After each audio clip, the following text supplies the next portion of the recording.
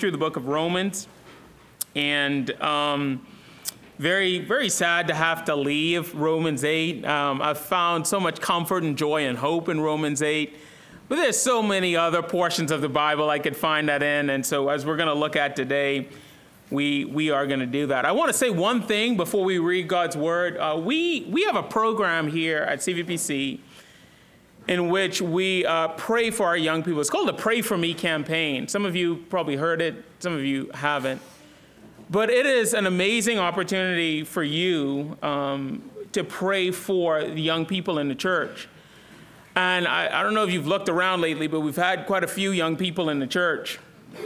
Both are, our college students, which we love, but also our covenant children. And there is nothing that moves heaven on behalf of our covenant children like you praying for our covenant children. If we as a church are serious about seeing the next generation grow up to love Christ and to serve Christ, we need to be praying for them. There's just no way around it.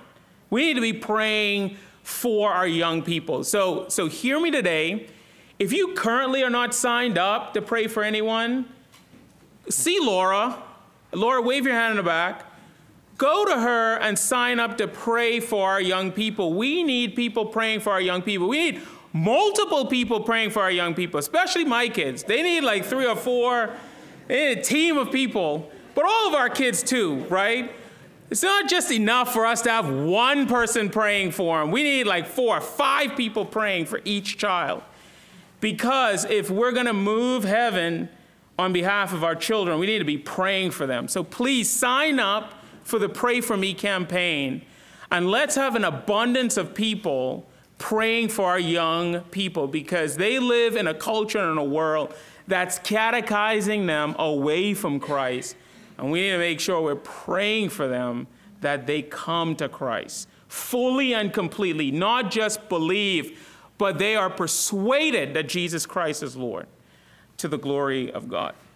So that's my appeal. All right, Ephesians chapter 1. I'm going to read the text, we're going to pray, and then I'm going to tell you why I chose the book of Ephesians. All right, that's how it's going to work today.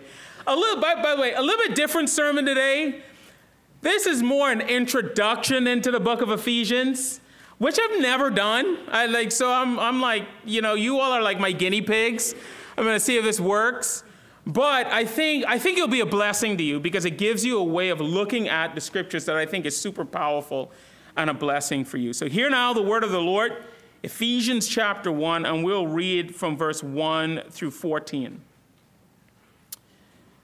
Paul, an apostle of Christ Jesus, by the will of God, to the saints who are in Ephesus and are faithful in Christ Jesus, grace to you and peace from God our Father and the Lord Jesus Christ.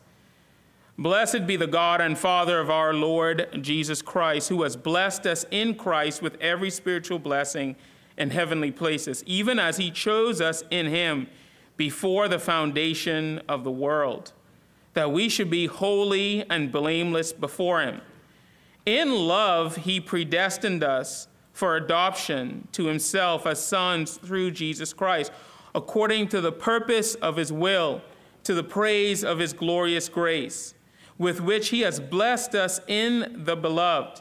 In him we have redemption through his blood, the forgiveness of our trespasses, according to the riches of his grace, which he lavished upon us in all wisdom and insight, making known to us the mystery of his will, according to his purpose, which he set forth in Christ, as a plan for the fullness of time to unite all things in him, things in heaven and things on earth. In him we have obtained an inheritance, having been predestined according to the purpose of him who works all things according to the counsel of his will, so that we who were the first to hope in Christ might be to the praise of his glory. In him you also, when you heard the word of truth, the gospel of your salvation, and believed in him, were sealed with the promised Holy Spirit, who is the guarantee of our inheritance until we acquire possession of it, to the praise of his glory. Well, all flesh is grass, and the glory of man as the flower of grass. The grass withers and the flower fades, but the word of the Lord shall endure forever. And this is the word that will be taught unto you. Amen and amen. Well, let's go to our Lord in prayer. Father, we thank you so much for your goodness and grace as found in the gospel. Lord, as we just read Paul expounding upon the riches that is found in the gospel, Lord, we can't even fathom that kind of riches. We could only read about it, and even now we have a little foretaste of it. But I pray that as we have come into this place today, that we might leave just seeing the riches of Christ that much more. Because you are a glorious, wonderful, amazing God. And when we stare into you, when we look and see you for who you are, we cannot help but worship. Amen and amen. Well, Lord, thank you. Bless us now. In Jesus' name, amen. Amen. All right. I want to start off by saying this. If you know me, you know I have a burden for the church. I love the church. I know it's fashionable nowadays for people to say, I'm what do they say? I'm spiritual, not religious. And I don't have to go to church to worship God and all that stuff. And people say that. I'm not one of them. I need to be in church. Not just because I'm the pastor, but because what the Bible tells me is that Christ died for and when he comes back, he's coming back for so that means the church matters. The church matters.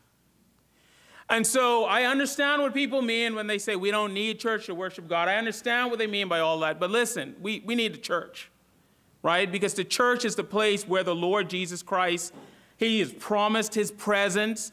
And just by being in here, he said that there is a blessing in the church. Now, why do I tell you that? I tell you that for this reason. One of the things that's happening to the church now is the church has lost its identity. The church has lost who it is. Not only has the church lost our identity, but we've lost what we're supposed to be doing, and that is to be a holy people. And not only have we lost our identity, not only have we lost the ability to be holy, but we've lost our perspective in the world. And one of the things, you might say, well, Pastor, that's a bold statement, right? Do you speak for all of Christendom? No. But here's how I know that. You ready? Here's how I know that.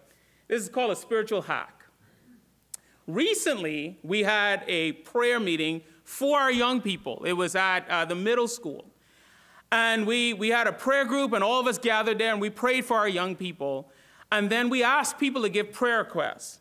And do you know what the number one prayer request is? Anybody? You didn't know it was interactive? You know what the number one prayer request is? I'll tell you. It's free. The number one prayer request is for revival. Isn't that interesting? That was the number one prayer request. The number one prayer request was, Lord, send a revival. Now, put on your thinking caps and ask yourself the question, why revival?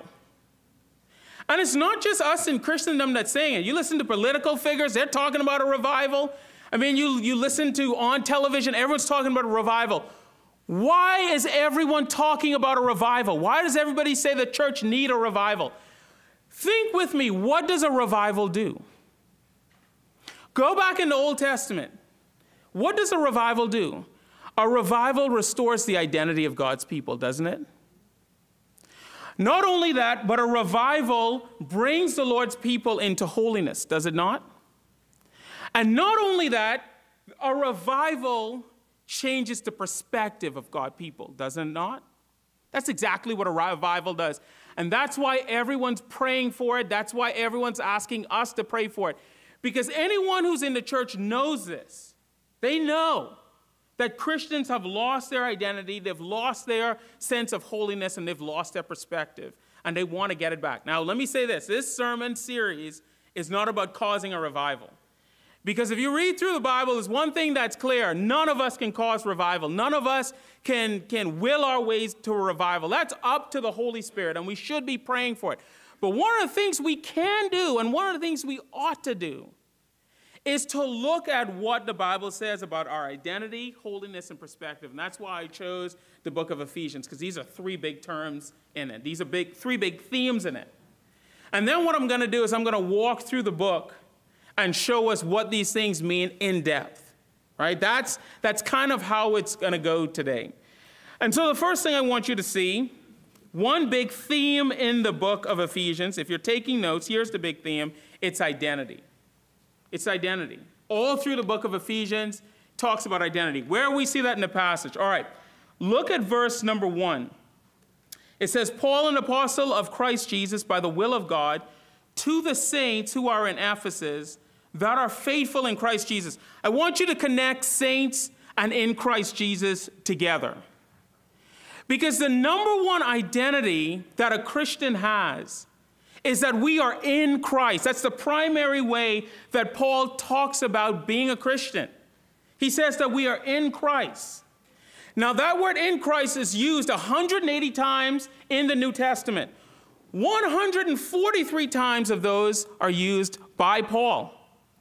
Not just that, 35 of those are used in this letter, and at least 9 of those are used in the verses I just read, verse 1 through 9. That's how important it is, this whole idea of being in Christ. Now, you might be looking at me and say, well, Pastor, then so what that we are in Christ? What does that actually mean? Well, write down another term. It's called union with Christ. Union with Christ. That's what it means to be in Christ. It's to be united with Christ. Paul says it like this in Galatians 2:20. I'm crucified with Christ. Nevertheless I live, but yet not I, but Christ liveth in me. And the life that I now live in the flesh, I live by the faith of the Son of God who loved me and gave himself for me. Paul says that's our identity. It's rooted in the gospel.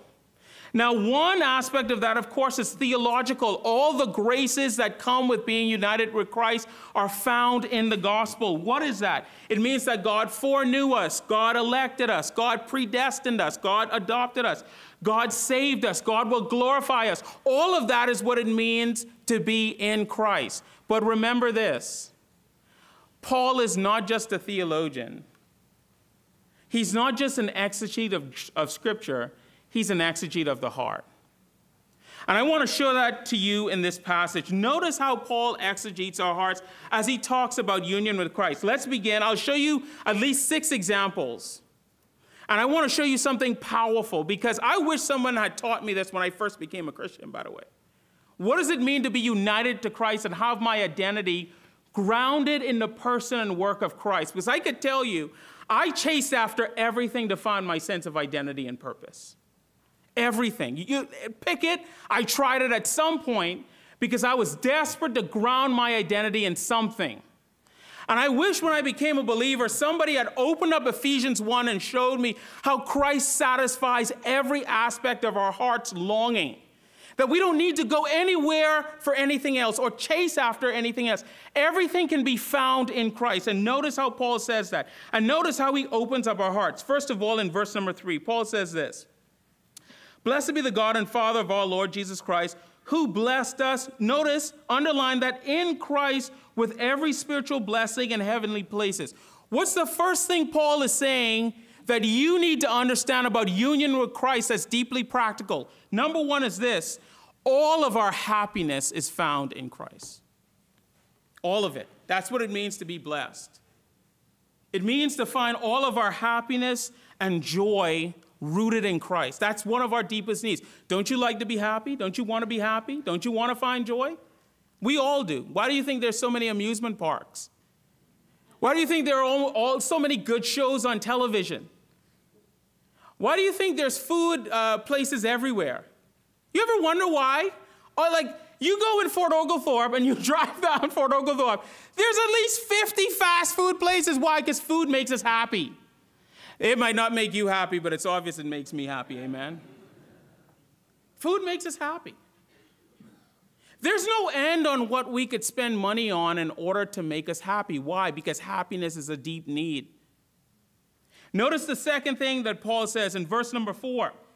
Even as he chose us in him. What's that all about? What does it mean to be chosen and elected by God? Now, we'll get into that a little bit deeper later on. But what Paul says here is this. We have a deep need to be loved. Not just to find happiness, but we have a deep need to be loved. Everyone wants to be loved. Look at the person next to you. They want to be loved. The person when you go into the Walmart that's behind the cashier, they want to be loved. Every one of us want to be loved. And so the big question is, what are you seeking in order to be loved? Notice the third thing, and again, this is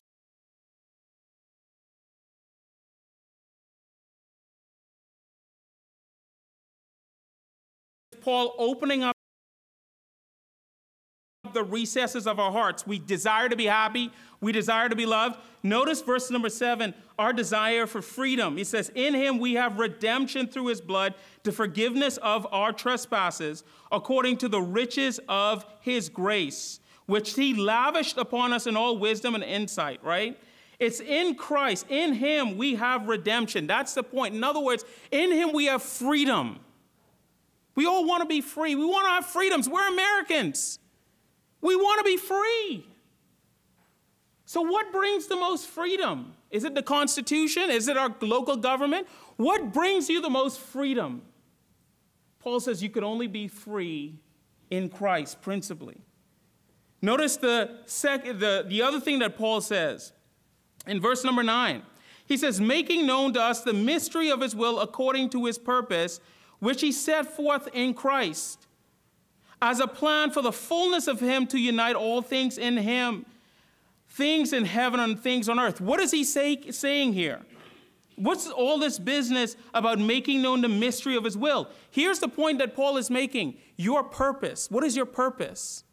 That's found in Christ. It cannot be found in any hobbies or any job or any pursuit that you have. Your first and ultimate purpose is found in Christ and Christ alone. Notice verse number 11. In him we have obtained an inheritance. What is this business about an inheritance? It means freedom from worry for our finances. Anybody in here worried about their finances? See one person in the back there, amen? Of course we are. Paul says we have an inheritance that won't fade. Are you resting in that? Not just that, but notice the last thing in verse number 13. In him, you also, when you heard the word of truth, the gospel of your salvation, and believed in him, were sealed with the promised Holy Spirit. Paul says this, that when you are in Christ, you have an abundance of assurance and hope. Let me ask you a question. What brings you assurance and hope? I don't mind telling you right before I go to bed, I'm a little neurotic. I go downstairs and I checked every single lock in our home. Twice. My wife will tell you, I could be in bed and I'll just get up and I'll go and I'll lock, make sure every door is locked. Why is that? Let me ask you a question. Why do you have a security system in your home? It's not because you want to spend money. It's because it brings you a sense of assurance. And Paul is saying, look deep within you and ask yourself the question, what brings you happiness and love? What do you think will bring you freedom? How will you know your purpose? What brings you safety? What brings you assurance and hope? And why is Paul asking this question? Remember who he's writing to. He's writing to the church at Ephesus. This is the capital of the spiritual capital of Rome. They have all sorts of gods that they can look to and find their purpose and hope in. And Paul is saying none of those things can do it. No identity you create for yourself, no thing that you pursue after will be able to give you the kind of blessing that being in Christ does. He puts that on us. Where else can you find this comprehensive thing other than in the gospel? But yet we try it anyway. When I was a kid, I used to watch the Superman movies. The show more than anything else. I thought the old movies were kind of boring. But it was with Terry Hatcher and Dane Kane. That's when I started watching Superman. And, as I watched the show, the way my brain works, I'm a philosopher at heart. And so I always ask myself the question, how is it that Superman could conceal his identity with his glasses?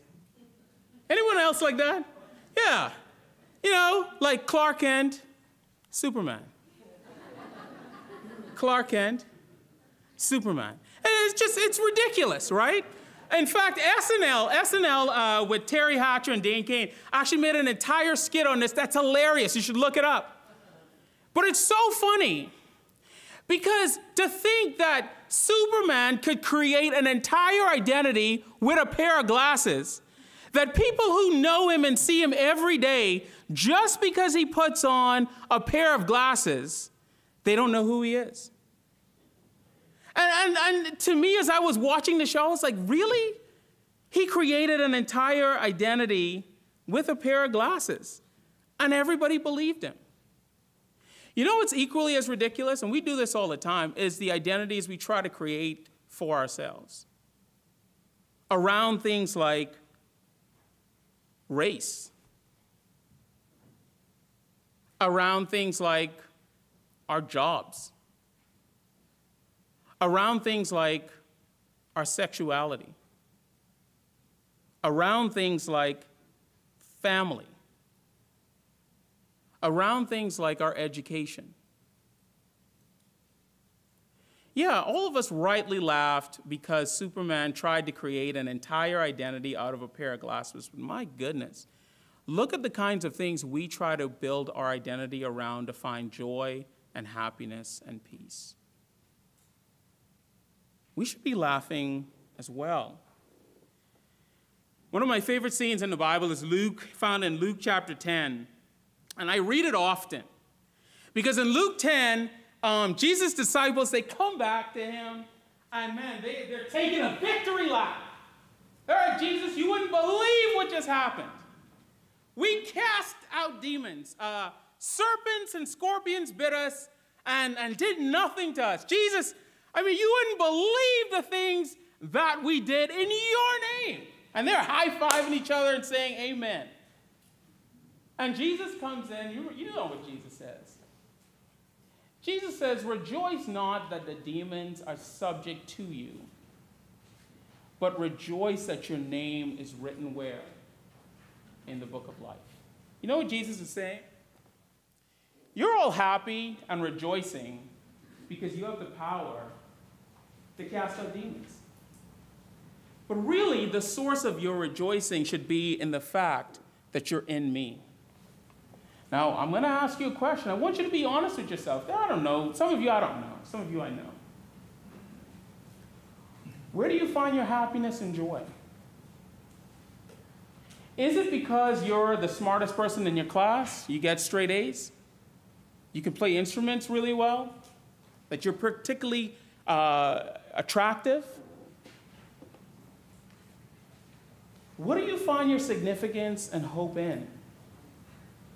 Because at the end of the day, what Jesus is saying to each and every one of us inside here today, that if it's not in him, rooted and grounded in him, it's nothing. Now, you might be sitting there and you might say, all right, Pastor, you convinced me. Time out, personal foul. But how do I do that? Now, that's a great question. And here's what I'll say. Preach the gospel to yourself. Say, Pastor, what do you mean by that? Every Saturday, I get a text from one of my really good friends. He's a pastor. His name is Pastor Craig. It's every Saturday night. And every Saturday night, the texts usually are something like this. He'll say, remember that your identity isn't in how good of a pastor you are. Your identity isn't in the position that you have at work. Your identity isn't in the grades you make, how well behaved your kids are, how little sin you committed this week, the number of books you've read, the amount of degrees you have, and the amount of friends and money you have. Remember that you are completely and utterly justified because you are in Christ. Now, I tell you that because that's what you need to be telling yourself each and every day. You are not justified. You are not special because of what you do or who you are. You are special because God chose you to be in him. That's how you preach the gospel to yourself daily, and you need to be reminded of that daily. Because otherwise, if you put your faith and trust and hope in anything else, it will fail you. It will fail you. So, Christian, remember your identity. Secondly, remember your holiness. Holiness. Look at verse number 1. It says, to the saints who are in Ephesus. All right, so circle that. And then go down to verse number 4, where he says, even he chose us in him before the foundation of the world. Watch it. What's the result of our salvation? That we should be holy and blameless before him. So why were you and I chosen? Why were you and I made Christians? So that we might be holy. Essentially, what he's saying is this: the holy ones need to be holy in the world. Now, whenever we talk about holiness, everyone immediately says, Pastor, that sounds like legalism. It's not. It's not legalism. Holiness is what we're called to. Okay, let me demystify holiness for a moment. Let's think of holiness like we think of hygiene. Say, Pastor, what do you mean by that? I bet you when you left the house today, you brushed your teeth. Most of us took a bath. All of us probably made sure we had clean clothes on. All of us looked in the mirror and made sure our hair was fixed. All of us made sure that we were clean, and we put on cologne and perfume, and we walked out the door. And we came in here today, and I appreciate it. Right? Your neighbor appreciates it as well. You look good, and you smell good.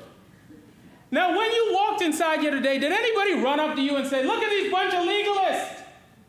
No. Why not? Because, see, we understand that when we do these things, those are good, not just for us, but those around us.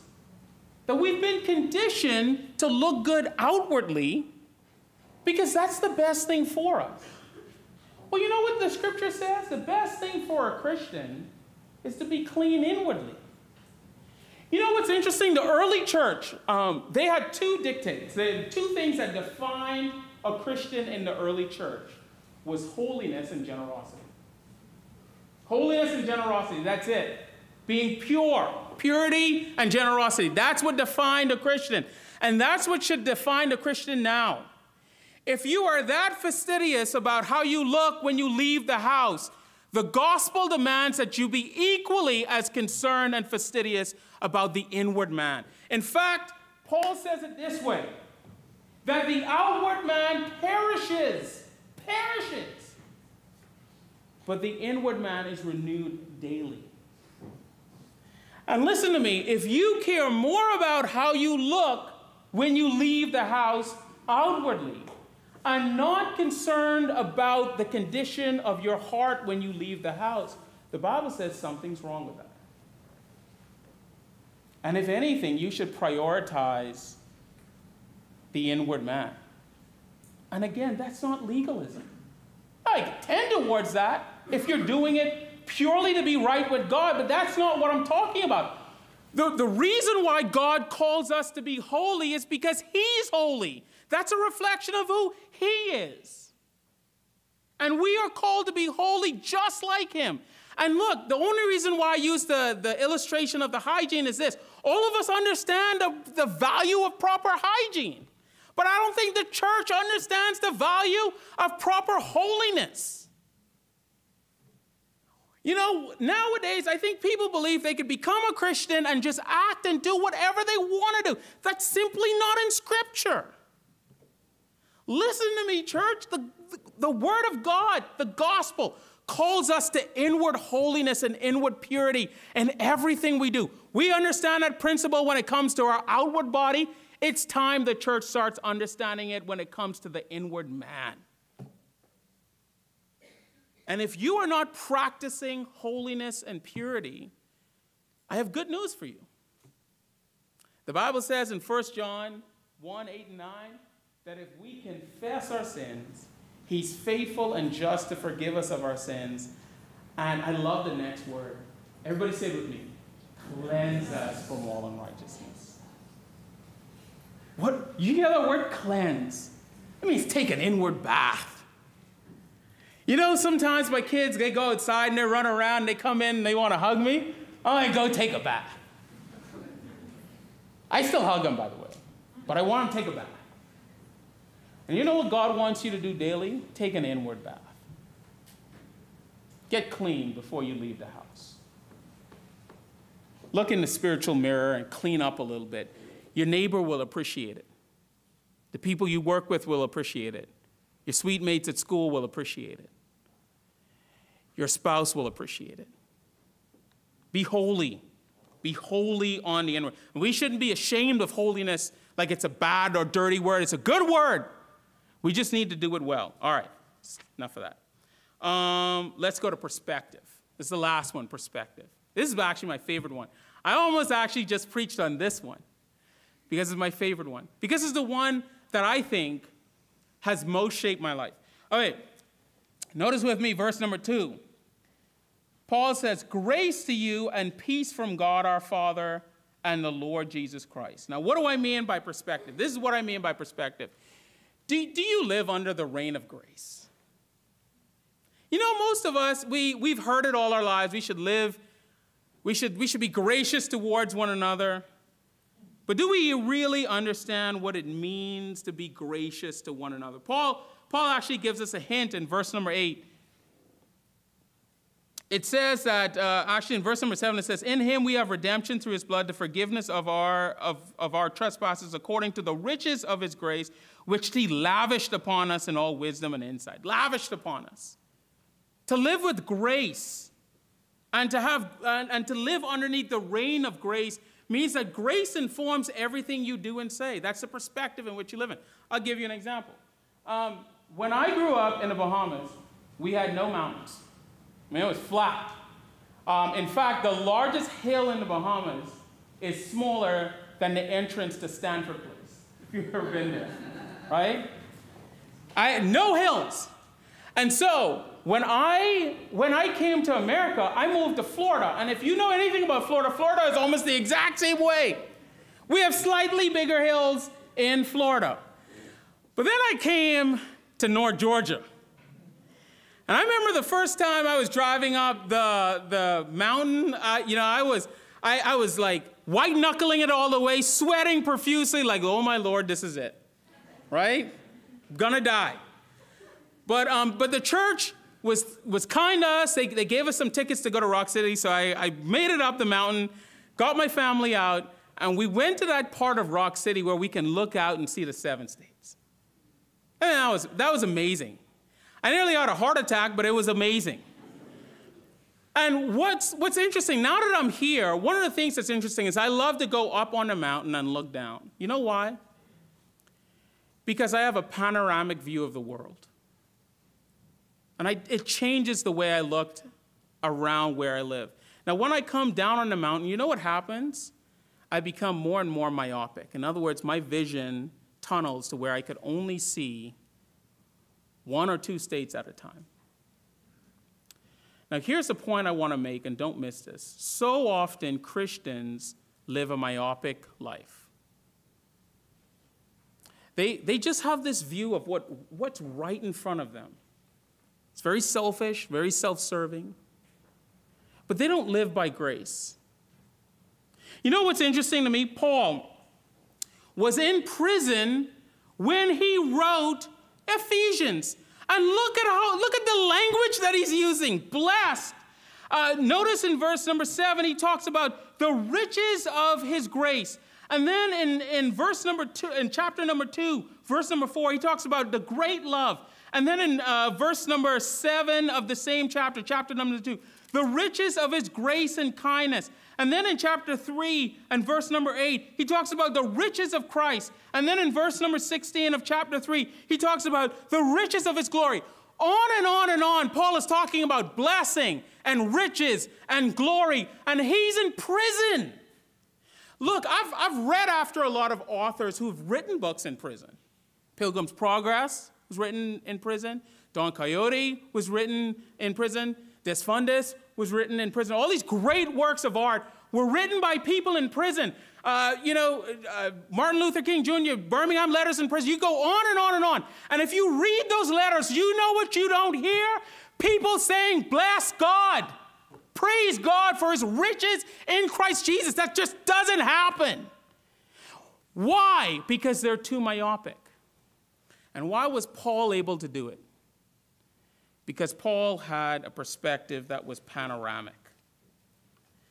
And let me tell you today, atheists love to tell Christians that we're narrow-minded. That couldn't be so far from the truth. We have a panoramic view of grace that their myopic view cannot even match, because we see things from God's perspective. Let me ask you a question. When something happens in your life, do you work to see it from God's perspective? Do you work to see it from a position of grace up on the mountaintop? Or are you content with just seeing the walls of the prison that you've made for yourself? Nothing stunts your Christian growth like having a narrow-minded view of your circumstances and where you are in Christ. When Paul says grace to you and peace from God our Father, he's challenging you to see your life for what it is, one big journey of grace. As David says, surely goodness and mercy shall follow me all the days of my life. Do you believe that? Or you still want to look at the prison you say you find yourself in? Look, Christ, when he came to earth, said, I came to set you free. And a huge part of that freedom is living in grace. Are you living in grace? Christ said, I am the way, the truth, and the life. It's one of the most fascinating things I've ever read, Christ said, because each one of those words, way, truth, and life, are meant to tell us that in him there is purpose, there's meaning, and there's joy. Are you seeking after that? Father, we thank you so much for the hope of the gospel. Lord, would that we could be here worshiping in your presence all day. Help us. Help us. We need you. We need you to help us to ground our identity in Christ, Christ alone. We need you to help us to live in holiness, and most importantly, we need you to help us to have a perspective that's not narrowed to our circumstances, but through the lens of grace. In Jesus' name, amen.